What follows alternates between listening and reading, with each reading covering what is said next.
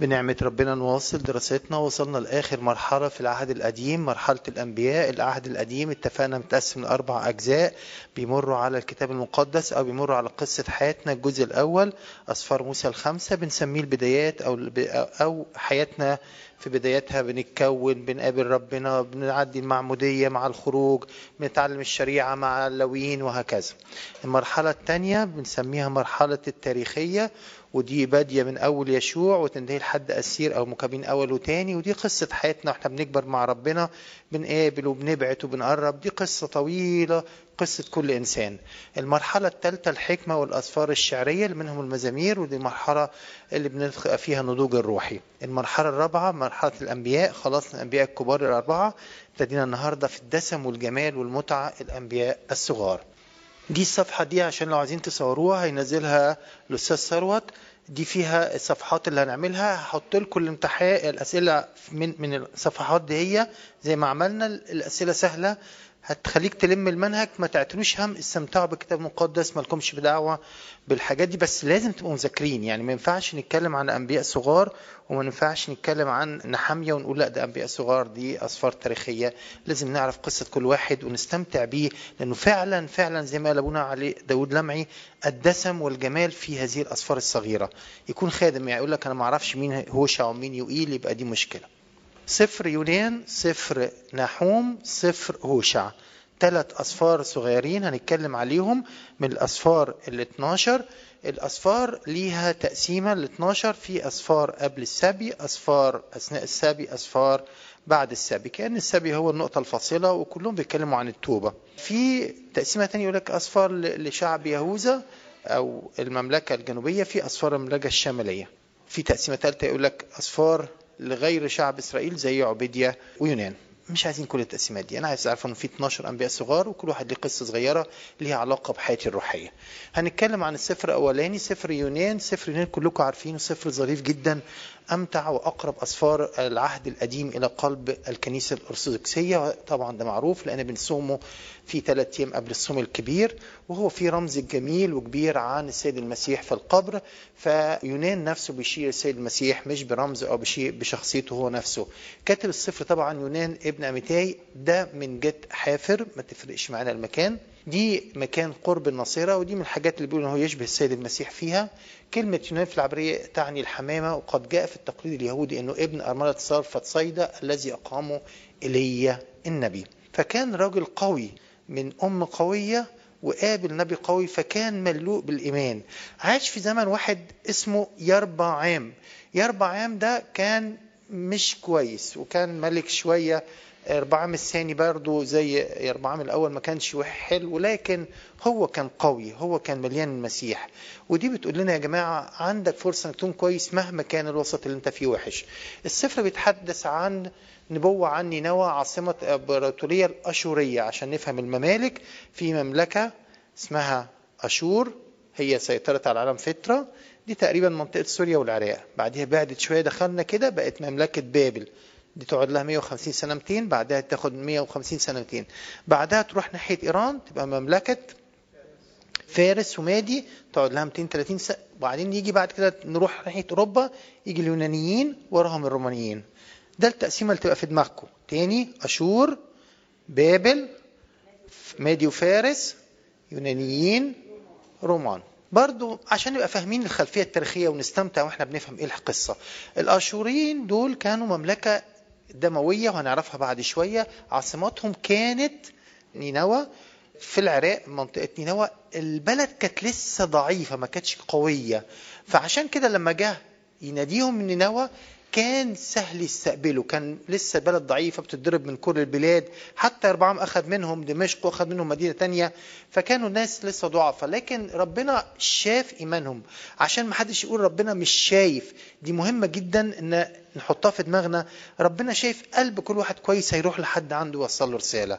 ما تقلقش عن الناس، ربنا شايفهم كويس قوي. يظهر هذا السفر إن إله جميع، إله يهود وأمم، يحب الجميع، يريد أن يتوبوا ويخلصوا. فنرى قصص توبة أهل نينوى المحبوبة إلى الرب. ربنا بيحب كل العالم، عشان كده ربنا بيعلمنا ما نكرهش الناس، نكره أعمال الناس، نكره تصرفات الناس، لكن شخص ما تكرهش. لو سمحت ده ممكن يكون عنده فرصة أحسن منك. يونان بينحصر في 4 أسفار، كله في 4 بما انكم دارسين تعرفوه، هو 4، نحوم 3، هوشع 14. مش هتفرق بس يعني اللي حابب يدرس. 4 بيتكلم كله عن نينوى المدينة التائبة. طب نحوم بيتكلم عن ايه؟ نحوم قبل ما نقولها حد عارفها؟ هو برضو نينوى بس المدينة المعقبة. ويل لك مدينة الشر. يا نهار ابيض، نحوم هو نينوى اللي هنا جميلة قوي بقت وحش قوي، دي كارثة هنتكلم عليها. نيجي نتكلم على نحوم. نينوى المدينة الجميلة اللي استمتعت بها كل سنة في الصوم الكبير ستصبح المدينة الملقانة اسما. 4 إصحاحات. الهروب نينوى في الإصحاح الأول في سفينة متجهة إلى ترشيش، مدينة تقع في أقصى العالم في هذا الزمان، أسبانيا. هربا من الوصية. إيه ده يا رب، ده خادم بتهرب من الوصية؟ دي مشكلتنا كلنا، بنعمل زي يونان، بنهرب من الوصية وبنهرب من تنفيذها. قصة يونان رمى نفسه اترمى في البحر، لكن كان عنده إيمان، أعد الله حوتا عظيما فابتلعه. القصة عارفينها. الإصحاح الثاني صلاة يونان العميقة والجميلة والإيمان اللي شفناه، الرب يأمر الحوت فيقذفه إلى البر. 3 بياخد إرسالية مرة تانية كخادم ويطلع لنينوى المدينة العظيمة، يتوب أهل نينوى ويصفح الله عنهم. 4 يغضب يونان الخادم عن صفح الله وقصة نمو اليقطين التي ظلته ثم يبست من الدودة والحر الشديد. غضب يونان ثانية ثم رب يوبخ يونان. كلكم عارفين القصة بتاعت يونان، هعملها بسرعة عشان قدامنا لسه هوشع ظريف جدا نستمتع بيه، لكن قصة معروفة. نتعلم ايه كخادم؟ كتير تمسكوا كتاب البابا شنودة عن يونان، ممتع لما تمسكوا تحس انك عايز تقراه 20 مرة. بنصحكم تقروه. بعض النقط المهمة اللي جابها، الله الذي تخدم معه عايز يستخدم كل أداة في إيده يخدم بيها الناس. أبونا بيقول أنا الأسبوع اللي فات، اللي عنده صوت حلو يخدم، اللي عنده مسرح عرايس يخدم، اللي عنده طب يخدم، اللي عنده دراع يشيل عليه يخدم. كل أدوات يستخدمها، استخدم البحر، الحوت، الدودة، اليقطينة، الكل يطعون في سيمفونية عجيبة عدا الإنسان اللي كان هو بيعترض على أوامر الله. حوت يقذفه وكل البشرية كل الخليقة في سيمفونية من أجل الخلاص. يا ريت نفهم النقطة دي هي.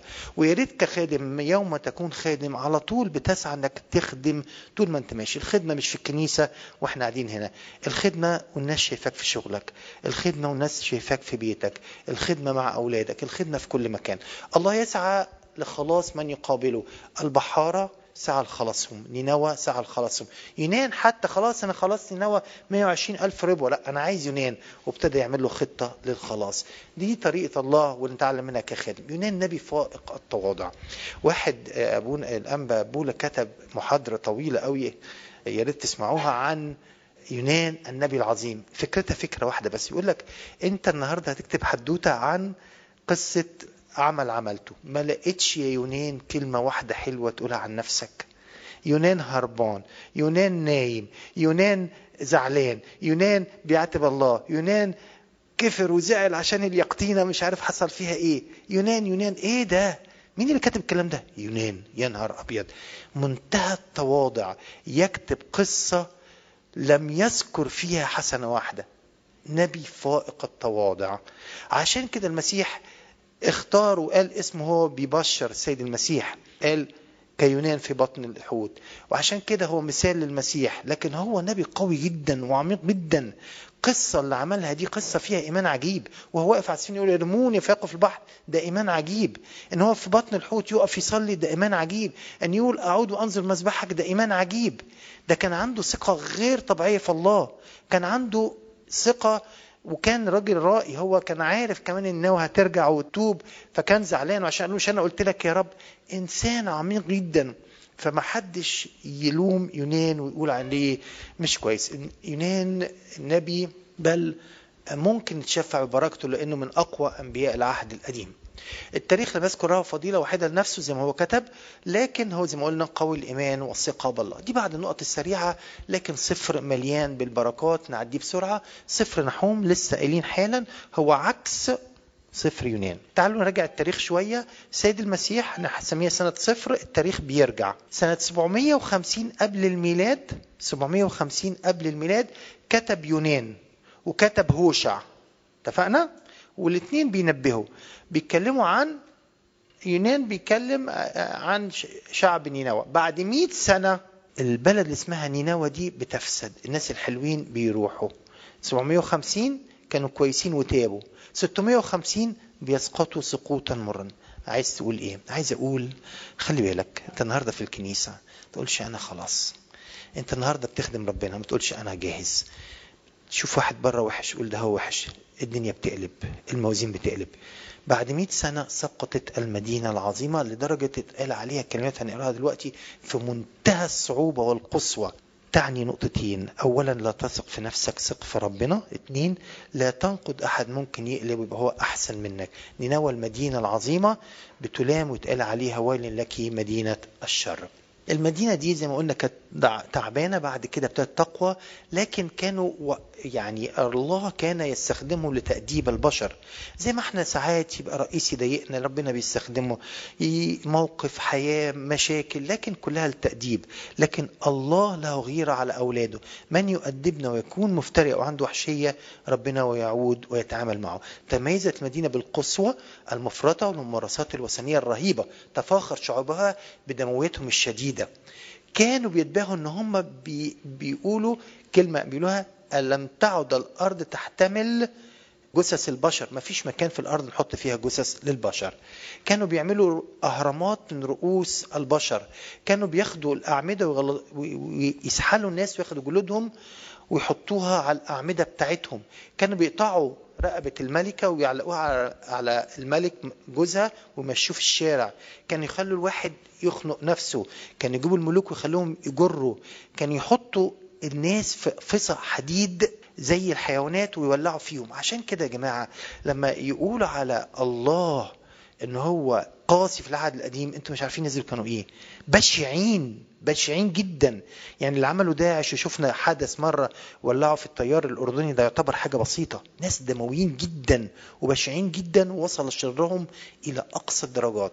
هكذا الله يقول لنا برضو رسالة مهمة جدا: أي واحد بشع معاك سيبه لربنا. مصر اجتاحها ناس في 2013، لكن ربنا قوي يقدر يقتلعهم من جذورهم في أقل من سنة. الله يقدر يقتلع جذور للشر. ده اللي حصل. نينوى عملت احتياطات غير طبيعية علشان ما تقعش. عملت ايه؟ السور بتاعهم بتاع المدينة كان طوله هنا كاتبين 30 قدم، لكن في قريتها في حتة تاني بيقولوا 30 قدم يعني 90 متر ولا 100.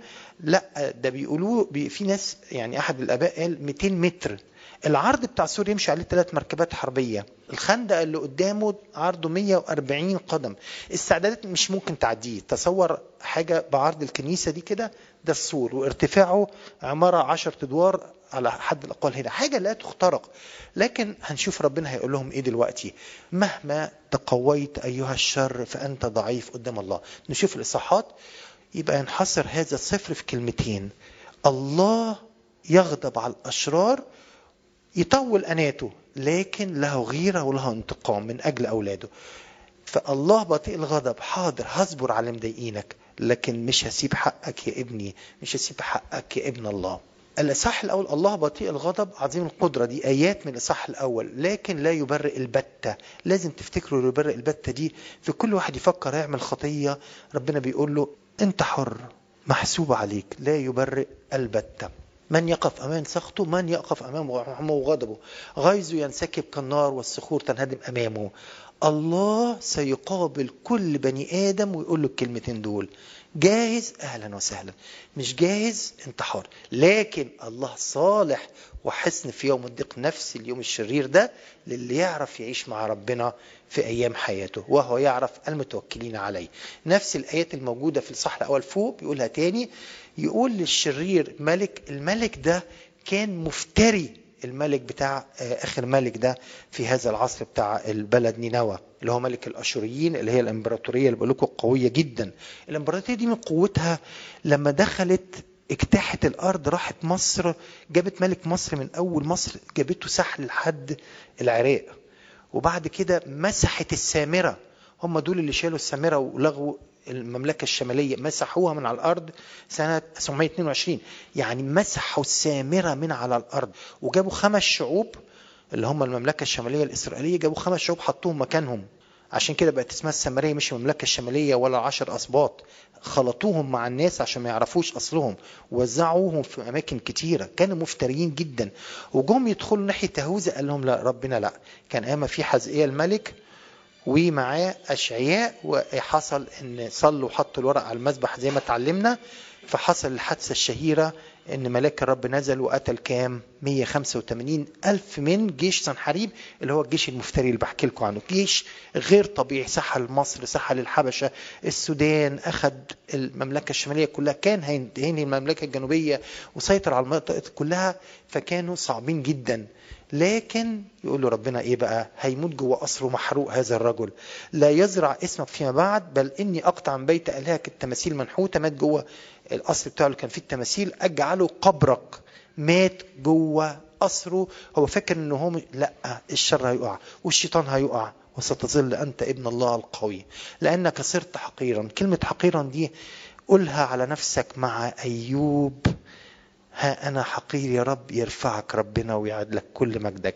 تسيب ربنا يقولها عليك تبقى كارثة.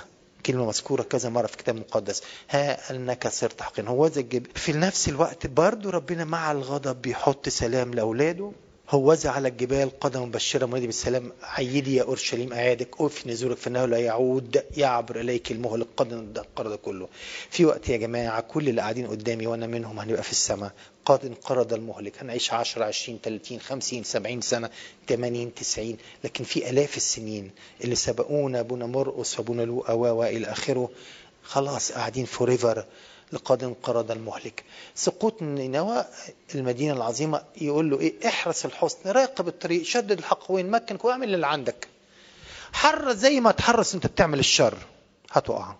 اعرف قصة الواحد عمل احتياطات رهيبة وبيحكي لي سقط، اتكشف. ازاي اتكشف؟ ده خطة لا تخر المية. الله بيقول لك، ابونا داود يعلق على الايه دي ايه تعليق حلو، يقول لك برضو انت خليك زيه، متعلم منهم حاجه حلوه وانت بتجاهد. حرص على الحصن، حرص على حصن اللي فيك، قلبك، حياتك. راقب الطريق، ما تخليش طريقك مفتوح للشيطان. شدد الحقوين. الحقوين دايما الاستعداد الجسدي، مكن القوة جدا، ناخدها بمعنى روحي. شوفوا حصل ايه؟ ابواب الانهار انفتحت، القصر ذاب، نينوى كبركة ماء. اللي حصل هم عملوا خطة رهيبة قوي البابليين عشان يهجموا على المدينة. زي ما قلت لكم مدينة صعبة، عامل فيها ايه؟ تكسر، ما فيش مجانيق مش هتجيبها. عملوا خطة، قطعوا نهر دجلة، خلوا المية ما تروحش، فالمية قعدت مقفولة. هم قاعدين جوه افتكروا ان هم بيقطعوا لهم مية عشان ما يشربوش. هم عندهم ابار جوه مدينة نينوى رهيبة تشرب آلاف السنين، وسكرانين وعايشين حياتهم. جاء فيضان قوي، قاموا شالوا كل السدود، المية انجرفت دخلت على المدينة، كسرت الأسوار. عشان كده قالوا الكلام ده، قالوا 750 هي انهارت 722 بعدها ب30 سنة. الكلام ده اللي حصل فعلا. أبواب الأنهار انفتحت، القصر ذاب، نينوى كبركة منذ كانت انهربون، والتريق عليهم قفوا قفوا ولا منفلت. ما حدش هينفلت من عقاب ربنا. فراغ خلاء غراب، ده الموقف اللي هيقابله كل إنسان مش مستعد يوم الدينونة. قلب ذائب، ارتخاء رغب. بيشوفوا الناس المستعدين للسماء، تلاقي العكس الكلام ده. الناس الرهبان والناس البركة لما تلاقيهم في سرير الموت تلاقي وشهم منور. العكس بقى تشوفه في الناس التانية اللي مش مستعد، قلب خراب، قلب ذائب، ارتجاف، رجع، وقع في الحقين. أين مأوى الأسود؟ أين مرعى أشباه الأسد؟ ها أنا عليك يقول الرب، فأحرق مركباتك دخانا. نفس الكلام يقوله تاني في صح الثالث، وين للمدينة الدماء، مدينة ملقانة كذبا وخطفا. خلوا بالكم الكذب أحد الخطايا اللي احنا اعتدنا نفتكرها خطايا صغيرة. اتجع عظمائك، تشتت شعبك في الجبال ولا من يجمع. ليس جبر لانكسارك، جرحك عديم الشفاء، ده هو الشيطان الذي سقط ومملكته. تنتهي نينوى. ندخل بقى في لا هنا بس ده سلايد.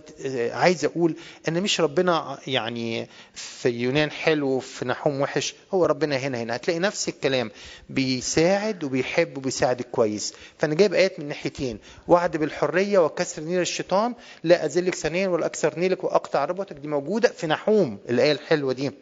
هوذا على الجبال قدم مبشرا منادي بالسلام. لما سقط نينوى الناس جريت راحت اورشليم عشان تقول ان ربنا انتشر، فاتقالت الايه الجميله دي اللي بتتقال عن السيد المسيح، على الجبال قدم مبشرا منادي بالسلام. دي في نحوم 1. عيدي يا أورشليم في نحوم 1. وعد بتغيير اسم الرب يرد عظمتك يعقوب كعظمة إسرائيل برضو في نحوم 2. عايز أقول إن ربنا حلو، بس اللي يعرف ياخد الحلو اللي فيه. ربنا منتقم، ربنا غيور، ربنا ما بيستحمل، ما بيحبش الشر، ربنا بيصبر علينا، لكن الله جواه حلو. فكل دي آيات في نحوم. في العكس بقى احنا بنقول ان النوى للخاطئ، لكن نشوف بقى ننوى قصدي للتوبة، لكن بص يقول ربنا ايه؟ في ضيق استجبت لي، صرخت من جوف الهوية. اللي في الخطية هيدخل في الضيقة. وعد بحصن، حصن يوم الضيق من يعرف ان توكل. عدل الله اللي في السفرين تعيش خائف زائب هارب ذليل، ده بتوع نينوى. بتوع نينوى هم فراغ، خلاء، غيب، انقلاب، موت، وهكذا. عايز اقول في السفرين نفس المعنى. الله واحد، الله محب، الله غيور، الله محب، الله عادل. ندخل بقى في السفر الممتع ده ننهي بيه اخر 10 دقايق. ده يعني اللي عايز يستمتع في العهد القديم يقرأ السفر ده. السفر ممتع ممتع ممتع ممتع إلى ما لا نهاية. إذا كنا بندور في العهد الجديد ونقول الإمتاع في سفر مثلا يوحنا الحبيب والمحبة، أو في العهد القديم نفتكر إن بس نشيل الأنشاد بس الحلو. لا، هوشع بقى قمة الحب الإلهي. تعالوا نستمتع معاه. 14 صح هخلصهم لكم بسرعة. واحد، هو بيحكي القصة إزاي؟ بيحاول يحولها لسيناريو عن ان في قصة الواحد حقيقي. هو هيخوض القصة دي هندخل فيها دلوقتي، ان هو هيتجوز واحدة زانية ويخلف منها اولاد. هتحصل قصة حقيقية. وفي كمان بيتصور بقية الاصحاحات كأن في محاكمة وفي رد بيقوله والناس بترد، وبيقف في النص هوشع كأنه محامي فبيقول مثلا الدفاع كذا او يرفع ايده. هندخل في القصة وناخدها كقصة واحدة ل 14 صحاح. هتشوفوا قد ايه ممتعة سفر هوشع. دي الأسئلة بتيجي في الامتحان السهلة. هوشع يعني ايه؟ يعني الخلاص. كل نبي اسمه بيحمل معنى الرسالة. نحوم يقول لك النيحة والعزاء.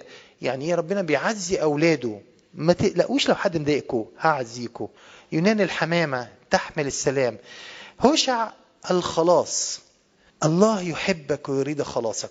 هو كان في مملكة الشمال اللي قلنا عليها مسحها الأشوريين. معلش أنا بتكلم بسرعة، يا رب تكونوا فاهمين حاجة. مش مهم بقى، لو مش فاهمين مش مشكلة، كملوها نوم.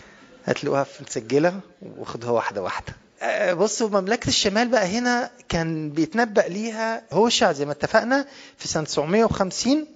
لسه لم يدخل الأشوريين ويدغدغوها يعني زي ما قلت لكم. فلسه بقى فبيتنبأ، فعمالي ايه بحنية وبطيبة بيحاول يقول لهم توبوا الحقوا نفسكم هتقعوا يا جماعة. خلي بالكم نفس اللي عملوا أرمية مع المملكة الجنوب بالظبط، ونفس اللي عمله عموس. بس عموس بقى كان شوية راجل ايه يعني، معلش سامحني يا ابويا، عموس كان راجل فلاح بقى فادها لهم كده دبش كده. ده لهم نفس الكلام ده، بس كان كلام جامد قوي لما تيجوا تدرسوا عموس الاسبوع الجاي. فتلاتة قريبين من بعض، أرمية، عموس، هوشع، عمالين يقولوا لو سمحتوا البلد هتقع. هنا دول بيتكلم المملكة الشمالية هوشع وعموس. أرمية بيتكلم المملكة الجنوبية اللي هي النص التاني اللي هتاخدوا بابل وبرضه تشيلوا في السبي البابلي. طب ناخد عمل ايه؟ فتنبأوا الاثنين. عموس كان كلامه لاذع زي ما قلت لكم مقتضب، لكن حما كلمات جامدة هتسمعوها في عموس. يلا هجيبه لكم سؤال في الامتحان سهل اهو. بدأ هوشع نبواته برضه في عصر يربعام اللي هو العصر بتاع سنة 750. يربعام ده كان راجل وحش جدا، كان ملك يهوذا، وبرضه ربنا بيقول وعمل الشر وما كانش راضي ربنا ابدا. تلاقي ابنه بيقتله، بعديه ابنه بيقتله، بعديه مش عارف فق حاجة ده يقتله، هوش لحد ما يجي السبي الأشوريين ويشيلهم خالص. عايز أقول بلد ما فيش سلام، بلد ما فيهاش. لكن في وسط ده يطلع هوشع إنسان كويس يقول كلام حلو. وده هنشوف. كان معاصرنا قلنا الأشعياء. أشعياء كان لسه في المملكة الجنوب، بس كان لسه بعيد عليها السبي بتاعها. حصل بعديه ب 200 سنة، ده بعديه ب 30 سنة اللي هو مملكة الشمال. هدف النبوة هنا قضية الحب الإلهي الفائق للنفس الجامحة، ويقول عليها الحمامة الرعناء. هي قضية غريبة تصار في زمن بطلها النبي المعروف اللي ينبه الناس كي يستفيقوا. تعالوا بقى نشوف السيناريو ماشي ازاي. أول 3 إصحاحات قصة ظريفة قوي. بيقول له روح يا ابني يا هوشع تزوج امرأة زانية وخلف منها. ما تناش ليه؟ عشان ما فيش. فراح تزوج الزانية دي، خلف منها 3 أطفال. الإصحاحين 1 2 3 بيحكي عن المرأة الزانية دي، بس استمتعوا معايا بالكلمات بقى، لأن هو زي ما أقول لكم حاجة كده طعمها سويتي كده، طعمها حلو. فيقول له إيه في الصح الثالث؟ هم 3 نفس الفكرة. اذهب أيضا أحبب امرأة حبيبة صاحب وزنية كمحبة الرب لبني إسرائيل ومحبة الأقراص الزبيب. هي دي القصة، بس أنا قرأتها لكم صح الثالث عشان تفهموا القصة ماشية إزاي. هو عايز يقول ربنا بيحبكم قوي قوي، بخطاياكم، بأفكاركم اللي بالليل، بمبسطكم على مخكم. ما هو ربنا بيحبكم مهما عملت، ربنا بيحبك قوي، ربنا حنين قوي. زي فعشان كده روح يحب واحدة زانية واتجوزها، ربنا بيحبك قوي مهما كنت وحش. طيب ايه اللي حصل بقى؟ اذهب خد لنفسك امرأة زنا واولاد زنا. فذهب واخذ جمر بنت دبيلام، دي كانت امرأة زانية في هذا الزمان. فحب لتولد ابنا، 3 ابناء جابوهم، يزرعيل له رحمة وله عمين. كل اسم ليه معنى. يزرعيل الذي يزرعه الانسان اللي هيحصد. يا ابني اللي انت هتزرعه هتاخده. هتحب الناس تاخد بركة، هتبص نظرة وحشة هتتحسب لك زنا، هتسرق هتتحسب لك، هتكذب هتتحسب عليها. الذي تزرعه تحصده في حياتك، في شغلك، في ناسك، في ولادك، في إلى ما لا نهاية. وده اللي هم كانوا بيعملوه.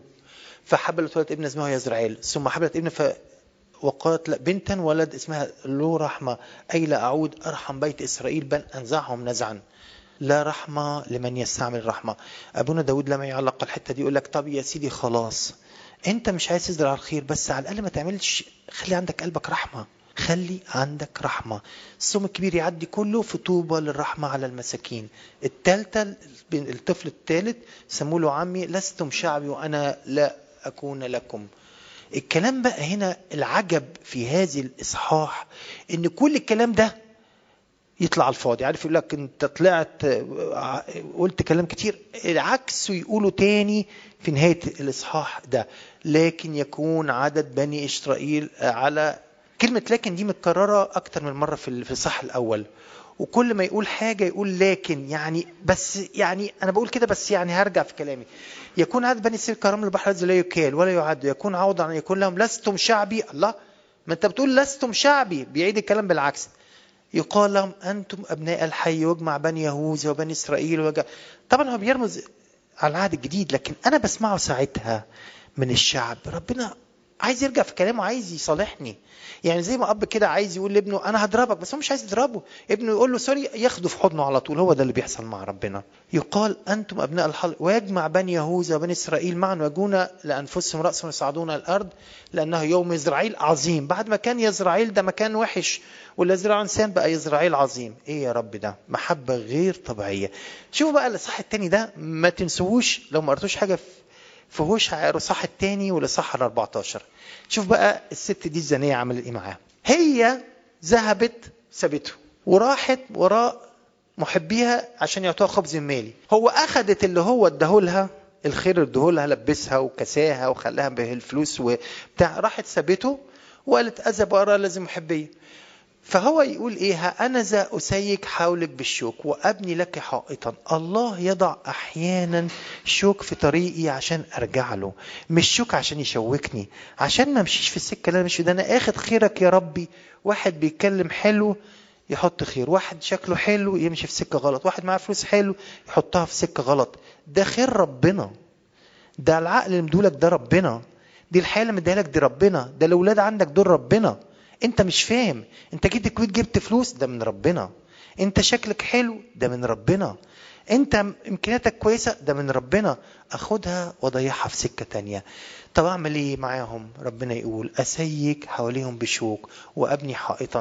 انت بتبني حائطا يا رب عشان تخنقني؟ لا، عشان ايه؟ حتى لا تجد مسلكها فتتبع محبيها ولا تدركهم، وتفتش عليهم فلا تجدهم، فاذهب وارجع الى رجلي الاول.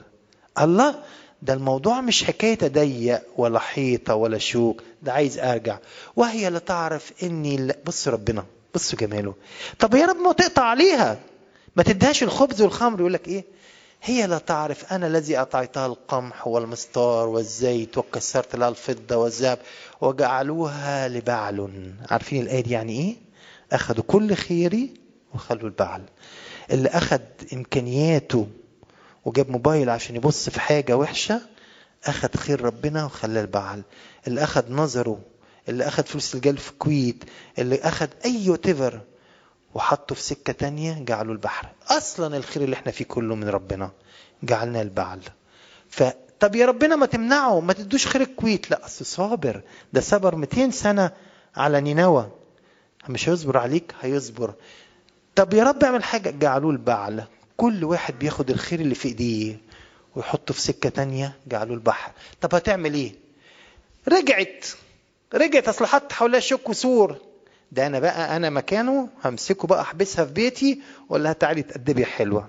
بص بقى الرد ايه: ها انا ذا اتملقها، اذهب بها الى البرية، الاطفها، اعطيها كروما وبابا رجاء. ايه ده الانكسبكتد رد ده فعلا عمل ربنا معانا. توب كده وقول له بس نراجع. اهلا حبيبي الابن الضال، تعالى في حضني. السامريه دي انت قلتي احلى كلام في الدنيا. واتيفر اي واحد فينا ارجع باعتراف وتوبه وسجود، هتلاقي كل اللي فات ناس. ازاي هو كده؟ ده انت لو بتحكي لواحد يقول لك انا مش هنسالك، لكن ربنا بينسالك. ها انا اتملقها، اذهب الى البريه، الاطفها، اعطيها كرمه. دي اللي كانت هربانه. ايوه. طب وبعد كده هتعمل معاها ايه؟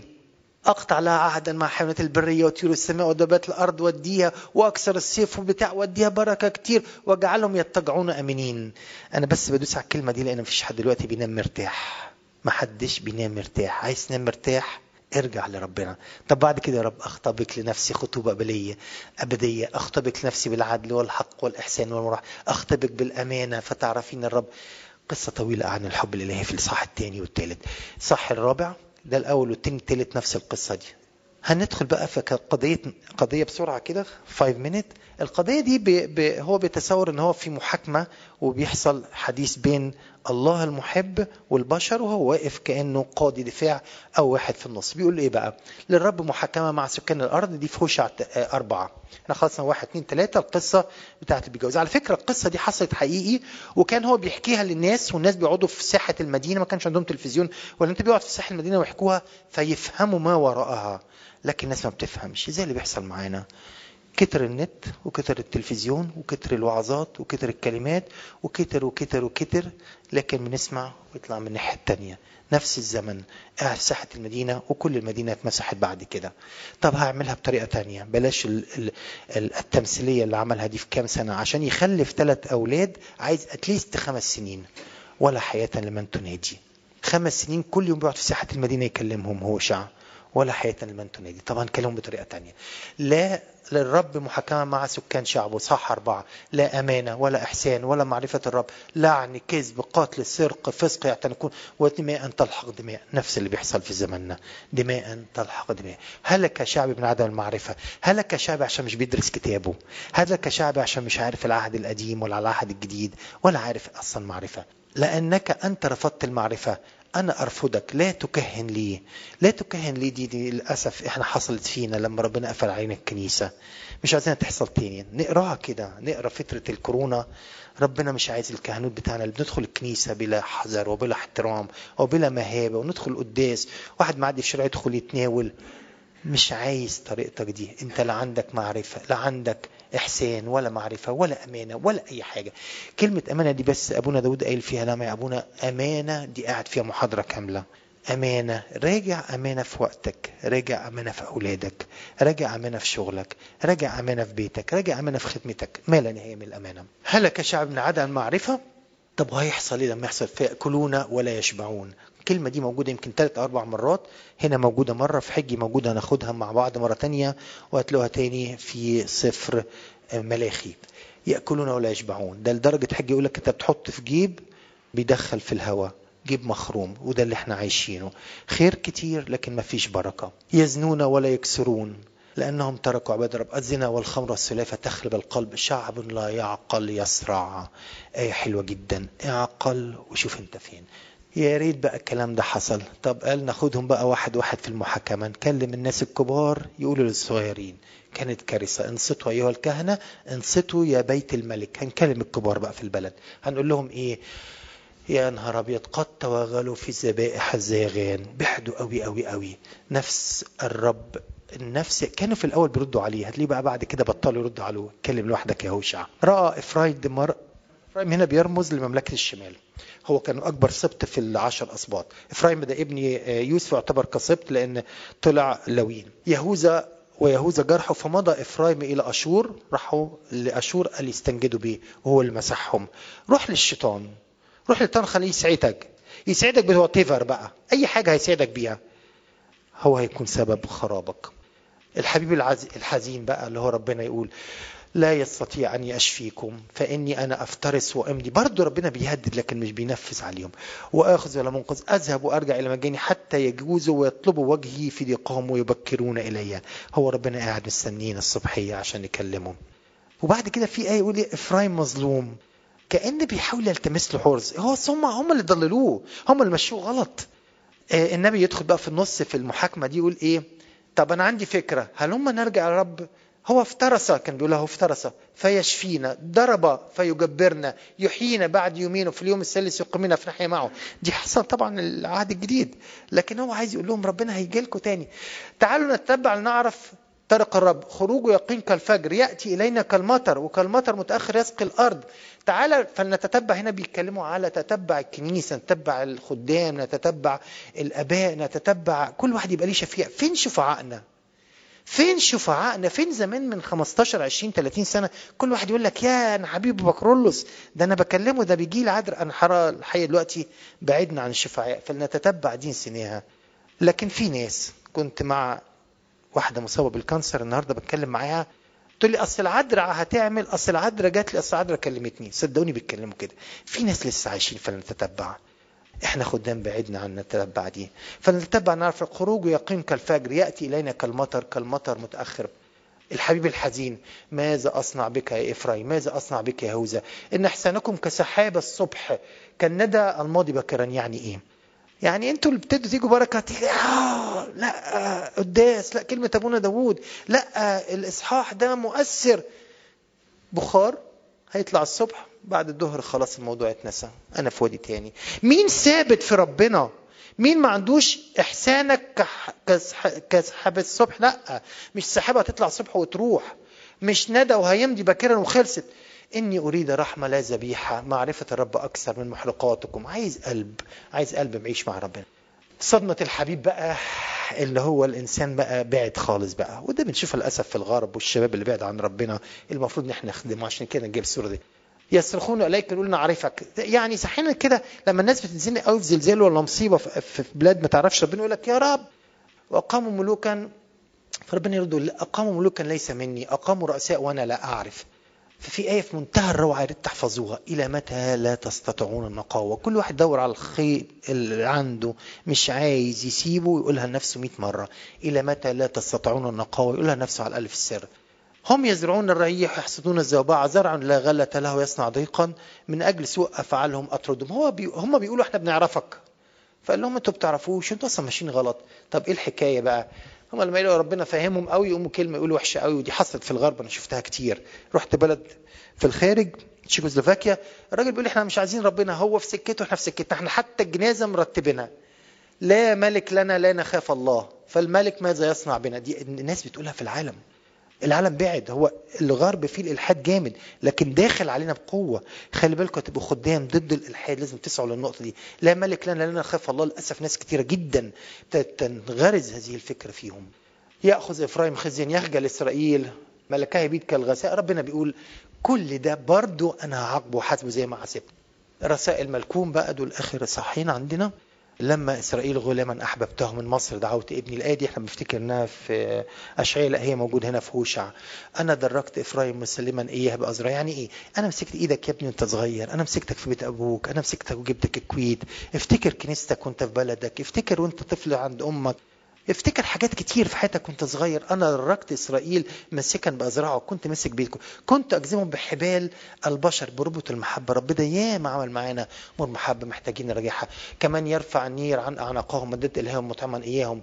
وراء الرب يمشون كاسد يزمجرون. ده بيتكلم على المعوديه. فبنهم يعبرون في البحر يسرعون كالعصافور من مصر كالحمام من اشور. بيتكلم على المعوديه اللي احنا عدينا فيها.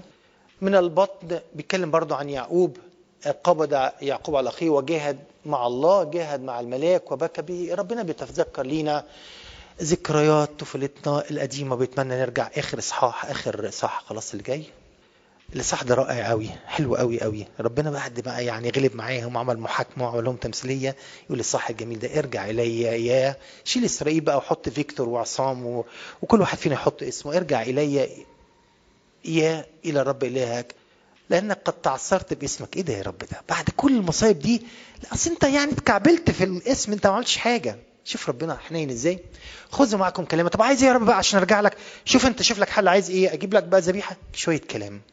خذوا معكم كلاما وارجعوا إلي، قدموا لي. بص بقى، شوف الكلمة جاية: ارفع، قولوا له ارفع كل اسم واقبل حسن، فنقدم عجول شفاهنا.